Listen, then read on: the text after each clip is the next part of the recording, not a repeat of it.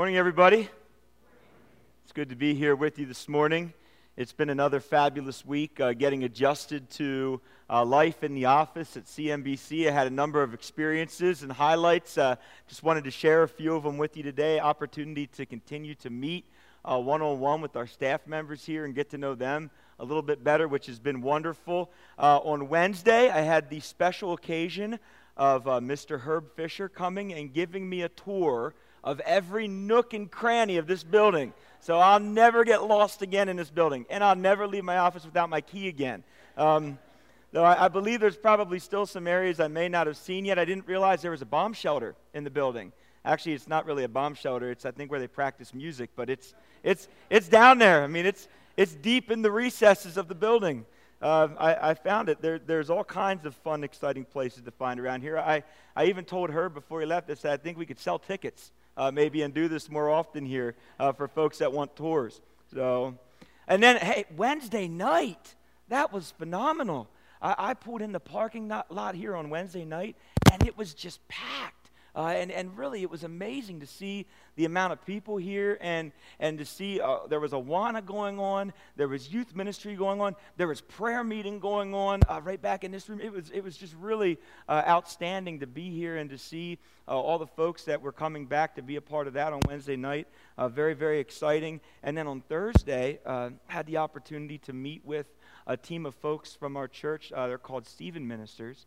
And they actually help those in the congregation or those in the community even that are grieving and walking through difficult times. And it was just a fabulous opportunity to meet that team and get to interact with that team of Stephen Ministers that are here for us, for the congregation. And so it really was a great week, a wonderful week. And again, I enjoy getting settled in and getting to meet everybody. And I'm trying to remember your names. It's just... be patient with me. There's a lot, but I'm trying as best I can, and the Lord has been good to help me with that as well. When I began in ministry, it was back in 2004, leaving college and starting in ministry. I was hired. My first job in ministry was as a youth pastor. And I remember I had spent many different months in training, many different years in training, and I remember I had moved into my office at Wesley Church, and I had began setting things up, and I had all of these books and all of these materials and all of these different items that had, I had accumulated over 4 years of training that were to teach me how to do ministry. Really, they were given to me as preparations for how to do ministry, and I remember about a month into my job, I was hit with the immense reality of what God had called me to. And I started to have a little bit of a fear and a trepidation, like, man, what if I ruin these kids? Like, my word, like what if they, what if I really mess up? And I was, really wrestling with, am I even doing what I'm supposed to be doing on a day-to-day basis? And I remember just feeling insecure and even asking the question, well, what in the world does a youth pastor do all day? And just kind of wrestling with that. And so I found in Quarryville, in the community, there was a man who had been in youth ministry for about 6 years. And he had children, he had a young family, he was married. And I had the thought in my mind, I need to call him up. I need to call him up. And so I got on the phone, and I called, his name's Jim. And I called Jim up, and I said, look, Jim, I said, I just started over here at Wesley Church, and man, I have no idea what I'm supposed to be doing. And I need help, man. I need somebody to walk alongside with me, of me, and help me through this transition in ministry, making sure that I'm doing the right things, I'm saying the right things, and I'm doing a good job. And he said, well, come on over to my office. That phone call sparked a friendship that I still have today with an incredible man of God that has been in ministry for quite a long time, and he taught me quite a bit over the years. He discipled me. He took me under his wing, and he walked with me through the early seasons of ministry and life in ministry. And as we move towards the end of John chapter 1 today, and we've been studying John chapter 1, and we've been looking at it through the lens of why it was written, we're really going to hone in on the second part of that purpose for why John has written. Much of what we've studied in John chapter 1 has really dealt with the idea of believing And today we're really going to kind of move forward into the second part of that. How might we have life in His name? And one of the ways that we will discover that we can have life through the name of Jesus is through this incredible reality that as a church we're supposed to be practicing, and that is discipleship. And so today we really want to hone in and focus on discipleship. Our goal today is this. Our goal today is that we might define and observe 4 patterns for effective discipleship that God might use to help us and help others grow in a greater love for Him and a greater love for each other. Before we begin, would you pray with me? Father God, we come to your word this morning with anticipation, knowing that it's powerful to change us, knowing that it's powerful to change our hearts and our minds, knowing that your Spirit can use it to even modify and change our behaviors as we go out into our communities, that we might be a light. Lord, I pray that as we're challenged with this idea of discipleship and these patterns of discipleship that emerge from our text today, that we may be faithful to show others the great power and the great love of your Son, Jesus. It's in Jesus' name we pray. Amen. And we're going to be in John chapter 1 today, and we're going to be looking at verses 35 to 51, and we're going to break it down piece by piece. And so if you have your Bibles today and you want to turn there, you're welcome to turn there and follow along. The first pattern that emerges from our text today is that God uses discipleship. He uses us to direct people to Jesus. If you have your text and you want to look at verses 35 to 37, this is John chapter 1. The next day again, John was standing with 2 of his disciples, and he looked at Jesus as he walked by, and he said, "Behold the Lamb of God." The 2 disciples heard him say this, and they followed Jesus. Now, I think it's interesting here in verses 35 to 37 that we see this transition happening. The disciples had started with John. These were men who very early on had followed John, but the mission of John the Baptist wasn't to accumulate a lot of disciples who were going to follow him. The mission of John the Baptist was to get his disciples, his followers, his students who were loyal and faithful to him, and to have them leave him and follow Jesus. The primary purpose for John the Baptist's ministry, what he was doing, it was coming to an end. And he would even later mention that he must now decrease, and the ministry and the mission and the person of Jesus must increase and elevate.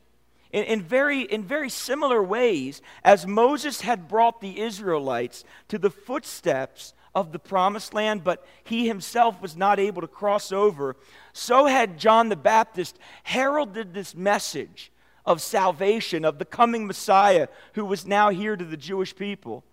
But he himself could not provide the salvation for them.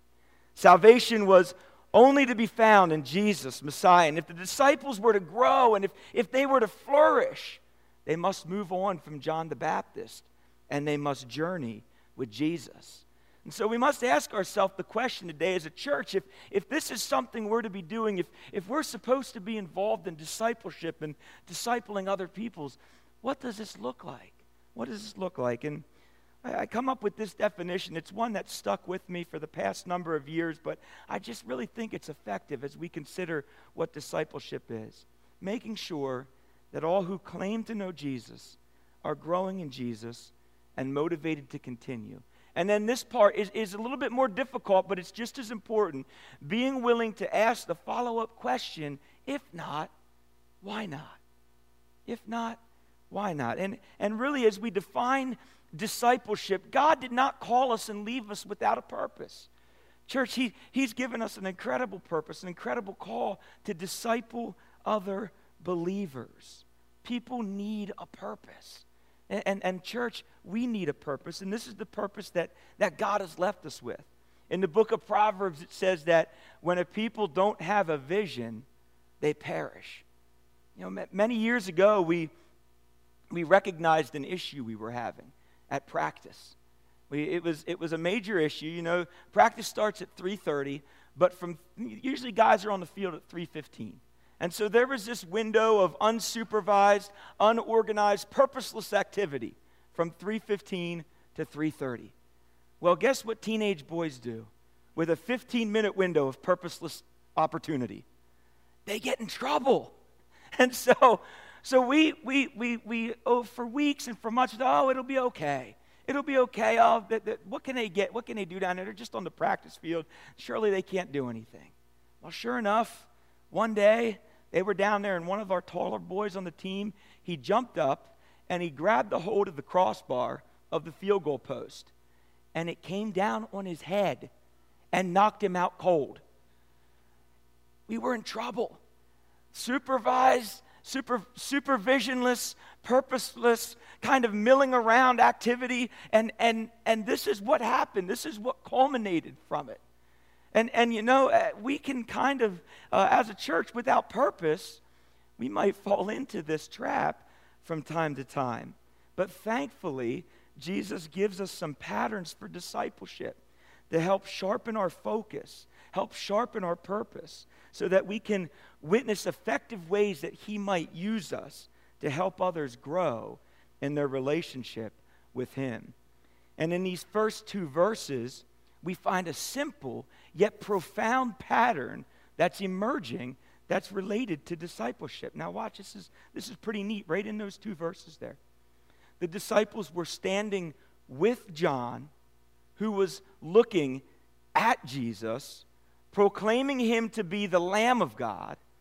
The disciples heard John's proclamation, and they followed Jesus. And so in this first pattern of effective discipleship, we find this idea of taking people, directing their attention to Jesus, proclaiming him to be truly who he says he is, and according to his great mercy, they will hear and follow him. Right in those first two verses. It's profound, and it's a lot. I know it's easier said than done as a church. I know discipleship is not an easy thing. It's something that requires an investment of time, and this pattern might be effective by itself, but its effectiveness can be magnified by the second pattern that we find in verses 38 and 39. Let's take a look. This is verses 38 and 39 of chapter 1. Jesus turned and saw them following and said to them, "What are you seeking?" And they said to him, "Rabbi," which means teacher, "where are you staying?" And he said to them, "Come, and you will see." So they came and they saw where he was staying. And they stayed with him that day, for it was about the 10th hour. The second pattern for effective discipleship that we find in our text today is this: ask and listen. Ask and listen while spending time together. It's a great pattern, a great method, a great model of discipleship that comes right out of our text this morning. This question that Jesus asked, it's a penetrating question, and John, the writer, I believe he means for us to ask it to ourselves as much as he means to convey that Jesus asked it to these two earliest followers of his. What are you seeking? What are you seeking? It's a question of motivation as much as anything else. And Jesus often would ask questions revealing motivations of those who were seeking him. If you remember, there was a man in Mark chapter 10. He was a rich young ruler, and he had his life put together, and he had all of these great, wonderful things. And he ran up to Jesus, and he said, "Hey, what must I do to inherit eternal life?" Great question, fair question. But Jesus revealed through the course of the conversation that the motivation for the question was wrong. So I wonder, did these men want to follow Jesus because they thought that they would profit to gain from it? And remember what the expectation was for the coming Messiah. The expectation was that he would be the physical king. He would be the physical king who would rule physically over the people. And for these earliest disciples, this could have looked like a nice prize. To have the opportunity to sit and to stand and to be side by side with this new and coming king. What were their real motivations for wanting to follow Jesus? All throughout his earthly ministry, Jesus would attempt to reveal to his disciples the true reality of what it meant to follow him. Did they truly know what they were in for? Had they really counted the cost? If you remember the scribe in Matthew chapter 8, this is Matthew chapter 8, verses 19 to 21. A scribe came up to him, he said, "Teacher, I will follow you wherever you go." And Jesus said to him, "Foxes have holes, and the birds of the air have nests, but the Son of Man has nowhere to lay his head." Another of the disciples said to him, "Lord, let me go first and bury my father." And Jesus said to him, "Follow me, and leave the dead to bury their own dead." You see, I think the reality that we find is that many will come seeking, but not all come seeking the real Jesus. Not all come seeking Jesus as he's presented in the Scriptures. Many today come seeking a Jesus that's been defined or created in the culture that they live in, a socially, culturally acceptable, palatable version of Jesus. Many will use the name of Jesus to profit their own gain, peddling a version of him that's appealing to the masses, but not truly how he is according to the Scriptures. Our reality is this, church. The Word of God defines the person of Jesus. And in his word, we discover that we don't get to come to Jesus on our own terms. This wasn't an accident. These disciples weren't coming to Jesus on their own terms. This was something that had been part of the design of God. We all find Jesus dead in our trespasses and sins. He actually finds us dead in our trespasses and sins. And according to his perfect timing and perfect plan for our lives. And perhaps what's most difficult for us, and I think perhaps what would be most difficult for the disciples as they followed Jesus, is that coming to Jesus means that we are going to be giving up our own lives. Following Jesus will cost us our lives. He calls us to lay down our lives for our brothers and our sisters and to take up a cross for his glory. And it's a call that we are not to bear lightly, friends. But it's also a call that's not heavy or burdensome. I think sometimes we can fall into a trap where we just feel, I got this cross to bear. This is my cross. I'm going to bear it today. And I got this cross. I'm going to carry it. And we feel like this burden and this weight upon us. And that's not how Jesus intends for it to be. His word shows us differently. Jesus declared it this way, Matthew chapter 11, verses 25 to 30. At that time, Jesus declared, "I thank you, Father, Lord of heaven and earth, that you have hidden these things from the wise and understanding, and you've revealed them to little children. Yes, Father, for such was your gracious will. All things have been handed over to me by my Father.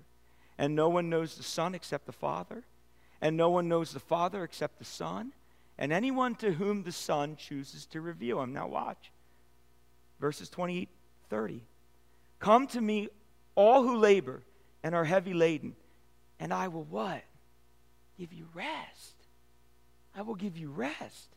"Take my yoke upon you and learn from me, for I am gentle and lowly in heart, and you will find rest for your souls.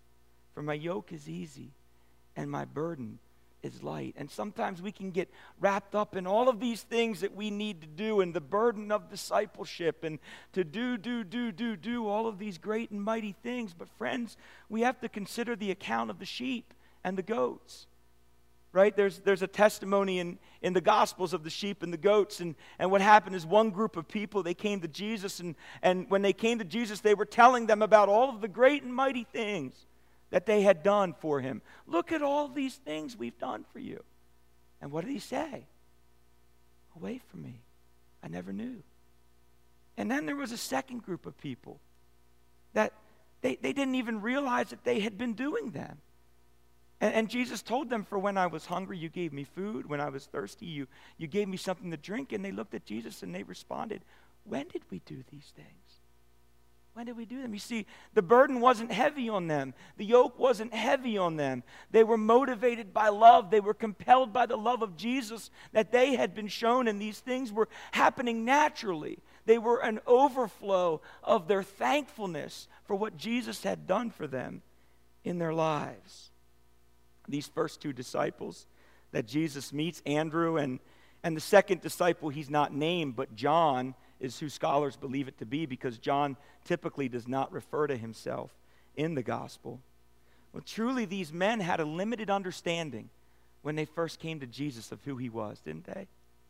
Here in this passage, when they came to him, they were only willing to identify him as rabbi or teacher. But they would soon come to find that he was so much more. You know, I don't know if any of you share this quality that I have, but reputation rarely impresses me. You know, maybe some of you can relate to that. You know, when somebody comes to me and somebody says, "Oh, I know this guy, he's great and he's wonderful," and I really, spill all these accolades out. For me, and maybe it's a fault of mine too, just to be vulnerable, I'm not sure. I feel like I have to meet the person. I have to get to know the person. I have to spend time with them to get to understand the quality of their character and who they truly are before I'm willing to just buy all in on that. You know, and I believe that this is maybe something the disciples were hoping to do with Jesus in their text. They were hoping to spend some time together with him, to get to know him better. You move forward into verse 38, and the question the disciples ask is just as revealing as the question that Jesus had asked. Because the question that the disciples asked revealed their intention. They wanted to get to know Jesus more, to find out more about him, to spend time together with him. You can find out a lot about a person by visiting their home, can't you? You know, Jesus kind of illustrates this in the story of Zacchaeus. And I always think it's really interesting with Zacchaeus. Jesus visited Zacchaeus' home. And all we know about Zacchaeus and all we celebrate about him is the fact that he was a wee little man. I mean, that's all we came to know. I mean, when you visit a person's home, hopefully you have bigger takeaways than the person's stature or their size. But in the church today, we still celebrate that he was a wee little man. That's another sermon for later. But the disciples, they were going to find out so much more about Jesus in this one evening that they spent with him. In fact, this one evening would change their lives forever. And when they asked Jesus, "Where are you staying?" little did they know that later in John 15:4, what would he say? "Abide in me." Stay with me always. Physically, yes, they stayed with him one night, but they had no idea what they were asking.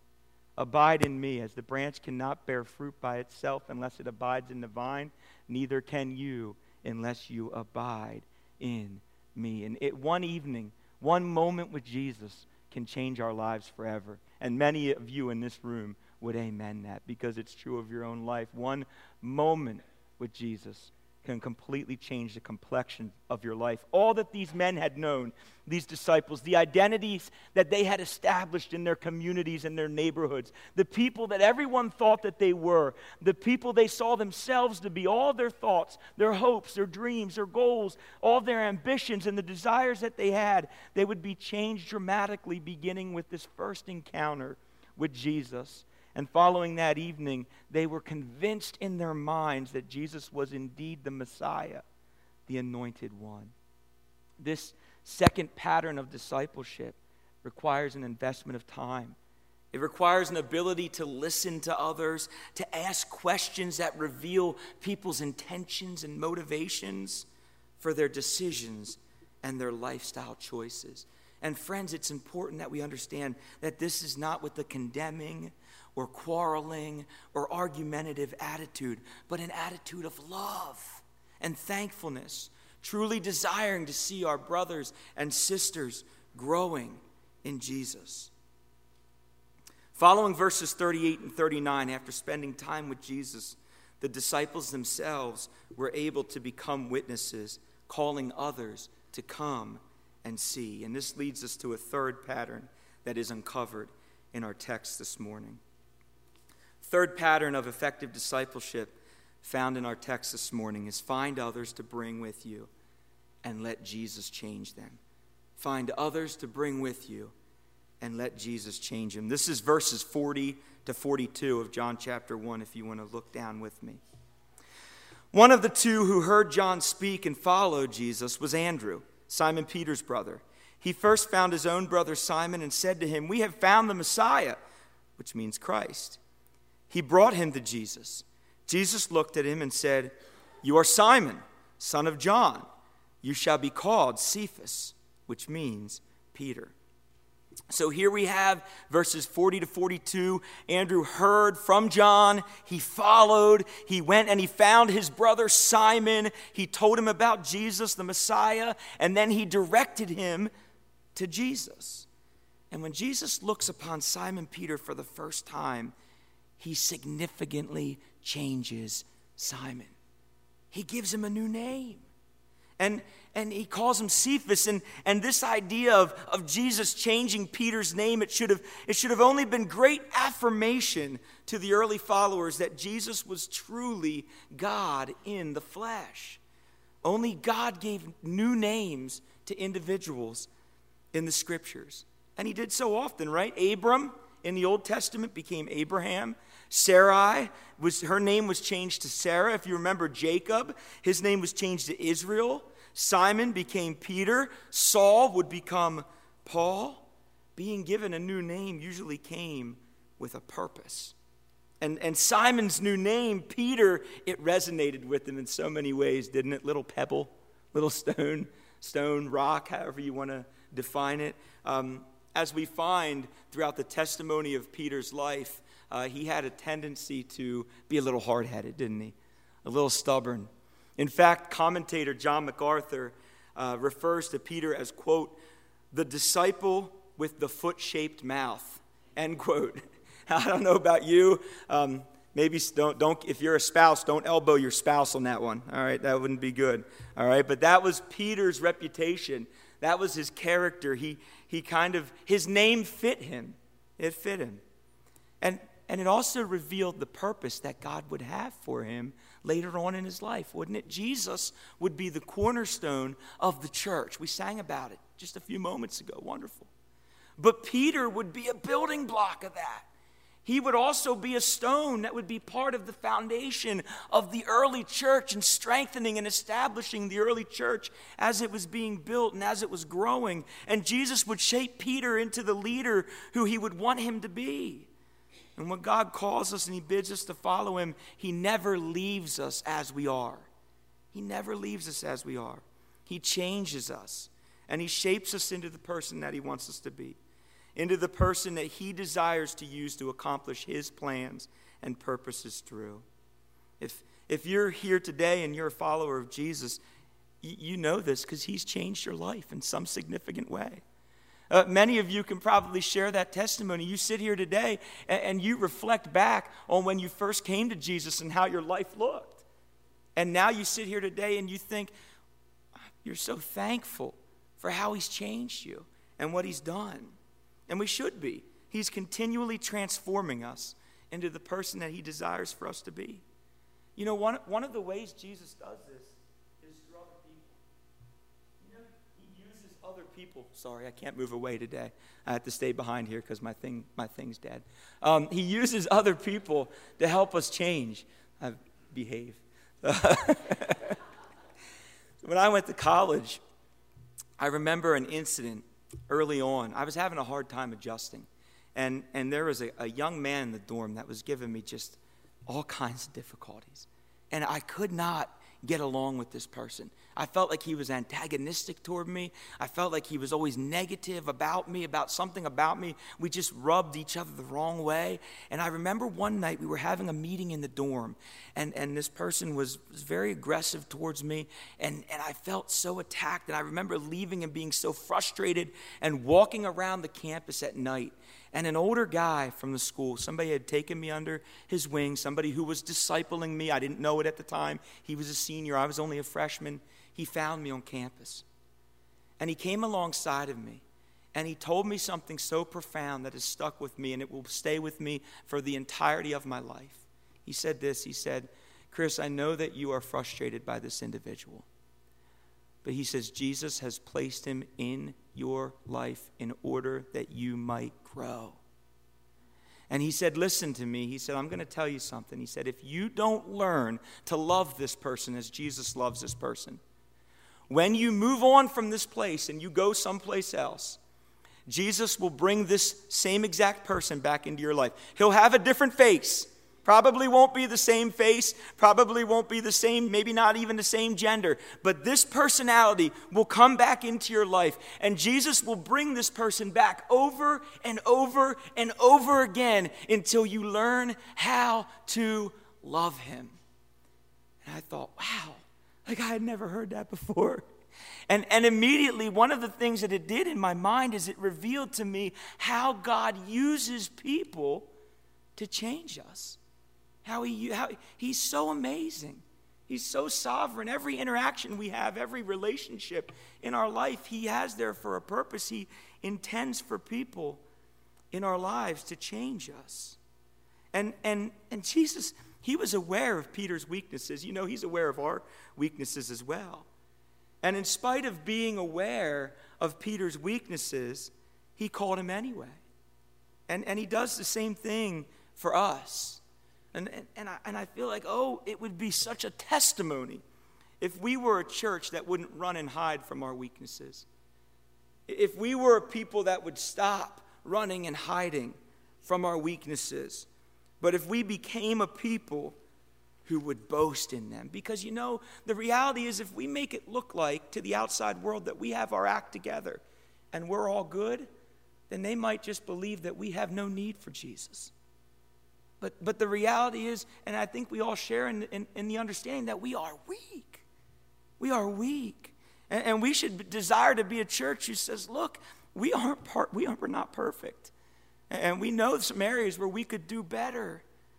And we know some areas where we fall short and we're weak, but we're so thankful that his strength is made perfect in our weakness. You know, we come together every Sunday as a body of imperfect and weak individuals whose only hope, whose only claim to fame is that Jesus has saved us. The only accolade, the only banner that we can hang from the rafters is the banner of Jesus. We have no works to be proud of apart from him and apart from his great work on our behalf. From an earthly standard, it should appear that we have nothing to boast in. But from a heavenly perspective, Jesus has secured for us everything and has made us victorious. Peter's comfort was that Jesus saw his weaknesses and called him to follow despite them. And Jesus does the same with us. You know, Paul also affirmed this in 2 Corinthians. He said this, he said, 3 times I pleaded with the Lord about this, that it should leave me. But he said to me, my grace is sufficient for you, for my power is made perfect in weakness. Therefore, I will boast all the more gladly of all of my weaknesses, so that the power of Christ may rest upon me. For the sake of Christ, then, I am content with weaknesses. Content. He's not insecure about them. He's not anxious about them. He's not trying to find some 5-step plan to fix them or to make them right. He's content in his insults and hardships, persecutions and calamities. For when I am weak, then I am strong. Strong. And the trap that we can fall into sometimes, friends, as believers, is that we like to believe that we have some role in this discipleship process of changing people. And it's the Lord that does that, not us. It's not according to our timelines. It's not our job to change them. We can't have some cookie-cutter sanctification plan that works for everybody, because that's not how God works. God deals with us as individuals because he loves us. Yes, he loves us corporately as a church, but he also loves each one of us individually and independently. We are fixers. You know, when Sheila comes to me with a problem at the home, I like to try to fix it. I think it's kind of our nature. We want to try to fix it and make it better. We like to fix things, to change programs, to revamp ministries, tinker with philosophies, thinking that in some way we might affect spiritual growth in the lives of others. But what we sometimes neglect is that God is always the one who brings the increase. So the glory is always his. This is what Paul said to the Corinthian church, because they were kind of arguing. The Corinthian church, they had these guys, they said, oh, we have Apollos, and he's great. This is like college students arguing over which football coach is better. You know, we got this guy, he's the best coach. We got this guy, we got Apollos, we got Paul, going back and forth. And Paul finally said to them this, he said, what then is Apollos? And what then is Paul? Servants through whom you believed, as the Lord assigned to each. I planted, Apollos watered, but God gave the growth. So neither he who plants nor he who waters is anything, but only God who gives growth. He who plants and he who waters are one, and each will receive his wages according to his labor.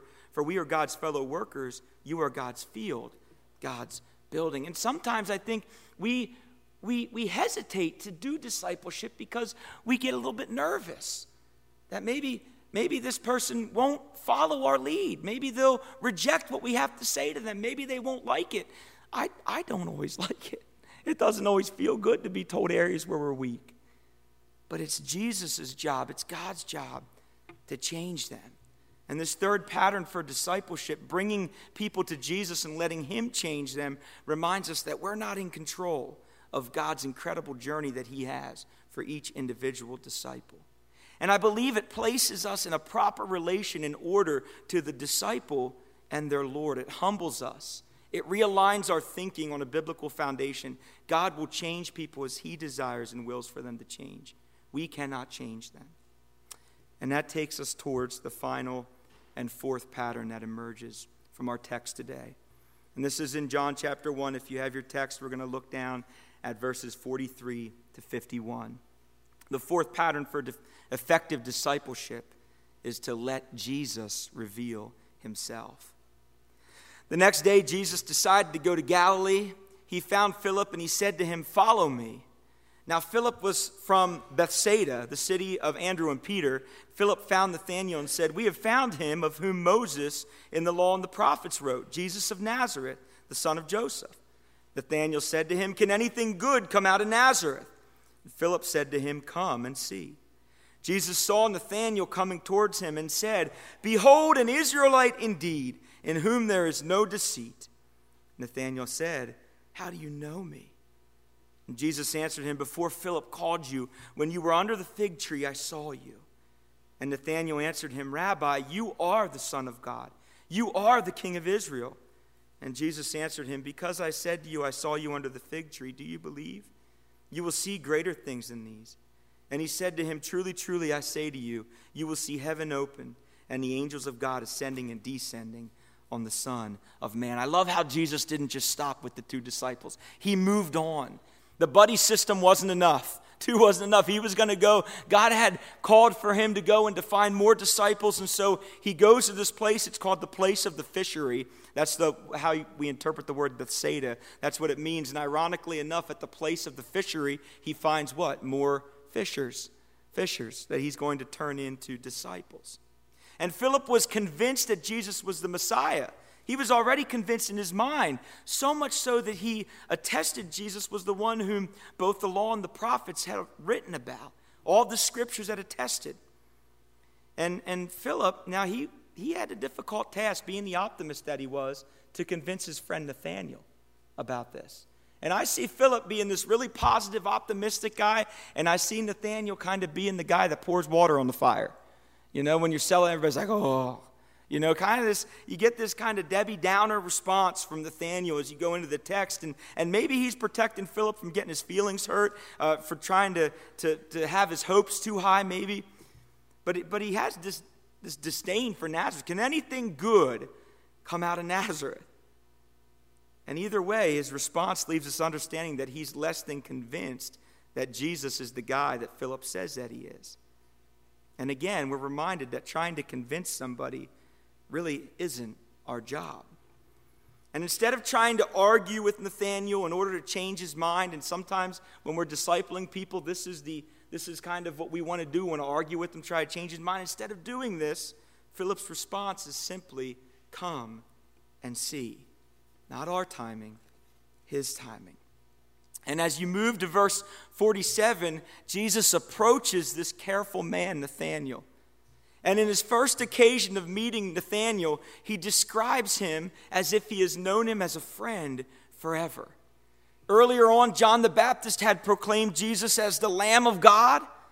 And now, just as boldly, Jesus would say to Nathanael, behold, an Israelite indeed, in whom there is no deceit. It's a play on words.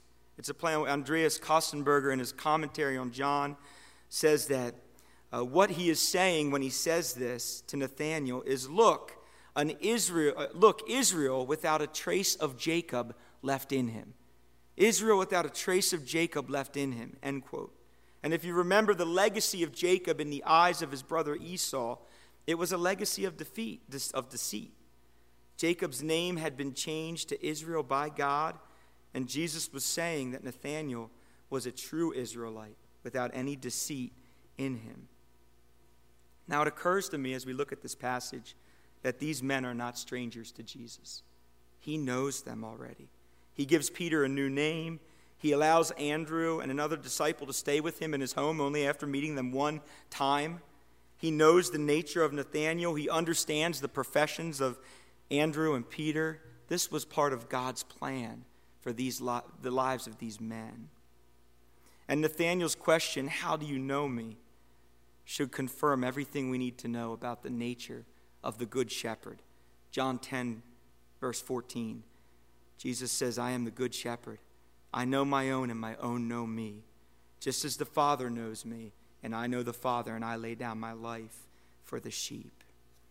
And Jesus would go on to convince Nathanael that he was truly who Philip said that he was. And the words that Nathanael uses to describe Jesus are powerful. Rabbi, Son of God, King of Israel. And in fact, throughout our entire text this morning, there are 7 different names for Jesus. Lamb of God, Rabbi, Teacher, Messiah, Son of Joseph, Son of God, King of Israel, Son of Man. As we make these observations from our text today, the question that we must ask ourselves is, how should our lives look in light of these realities? And there's a few repetitions of words here. You know, the word seeing, beholding, seeking appears over 14 times in our text today. And I wonder if really as followers of Christ, as believers who are called to disciple, if our job is really to find others to help hear, see, speak, and follow Jesus.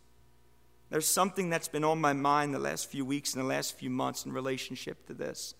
And for whatever reason, it's kind of been stirring over and over again, and it's this next one up mentality.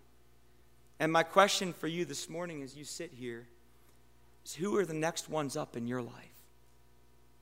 Who are those ones that God has brought into your life that need to be discipled? Who are your 2 or 3 or 12, however many that God has given you?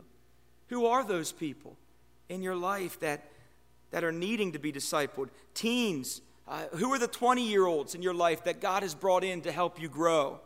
20-year-olds, who are the older 30 and 40-year-old men in your life that God has brought into your life to help you to grow? Older men, who are the younger men? Older women, who are the 2 to 3 younger women that God has called for you to invest in and to begin discipling, to begin directing to Jesus, to listen to them, to ask them important questions, to spend time together with them, to watch Jesus change them as he reveals himself to them.